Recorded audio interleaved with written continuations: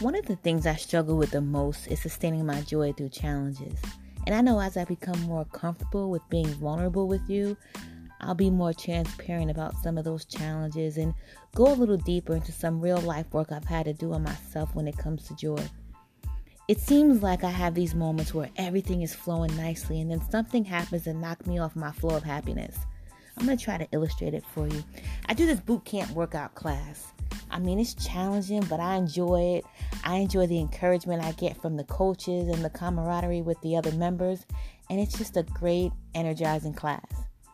And so how the boot camp works is that you rotate to different stations. And if you're an elementary teacher, you know all about stations. And you do these intervals of different exercises. So I'm at this station last week and I'm doing mountain climbers. And I'm going to tell you, when you're 40-something and you haven't really been on your exercise game like you're supposed to, showing up consistently is a feat within itself. But doing exercises like mountain climbers and sit-ups and push-ups, it's no joke. But I found so much joy in just the progress that I'm making. So anyway, I'm doing the mountain climbers, and I mean the music is bumping, and I'm working through my sets, and I'm moving, and we're dancing between sets, and it's like that old school hip hop. I think they were playing like Q-Tip Vibrant thing or something like that, and we're just getting into it, and then all of a sudden, during the middle of a set, the music stops. And so the coach was trying to fumble with the device to get the music working. And then there was another coach who was walking around yelling to us, keep it going, keep working, don't stop. This is when you have to remember your why and listen to the music that's inside.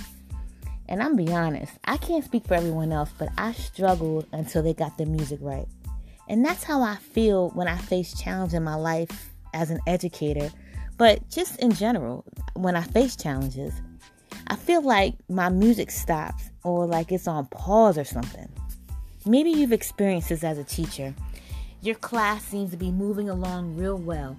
Your students are responding to the structures you have in place. And then bam, your administrator walks down with a new student and they immediately change the dynamics of your entire class. Or maybe you're a principal and you think you've done everything to change your school culture for the better. And then you get the results of a school climate survey. And you're stunned by the negative feelings that exist in your school. How do you sustain your joy through challenges? We have the tools. I mean, we're listening to the right sermons on Sundays, reading the right books. I'll lie to you not. I'm sitting here at my desk with a pile of books that I have read. The Power of the Subconscious Mind, The 7 Spiritual Laws of Success. I mean, really great books. The Purpose-Driven Life, that's like a classic. I've read these books. I've embraced the books, and they've given me so many tools and resources. But yet, I still struggle to sustain my joy through challenges. The fact of the matter is, we have to intentionally practice what we learn. We have to use our tools so that those positive responses become part of who we are. And that we're not just going around with an attitude of gratitude during the month of November, but that we're able to sustain that attitude during months like October and March, which is some of the toughest months when we talk about the school year. This week, I'm going to intentionally reflect on how I respond to challenges, and I'd like for you to do the same. We'll do this together. I'm going to encourage you to take note of what you do when you feel like your music stops. Do you wait for someone else to press play?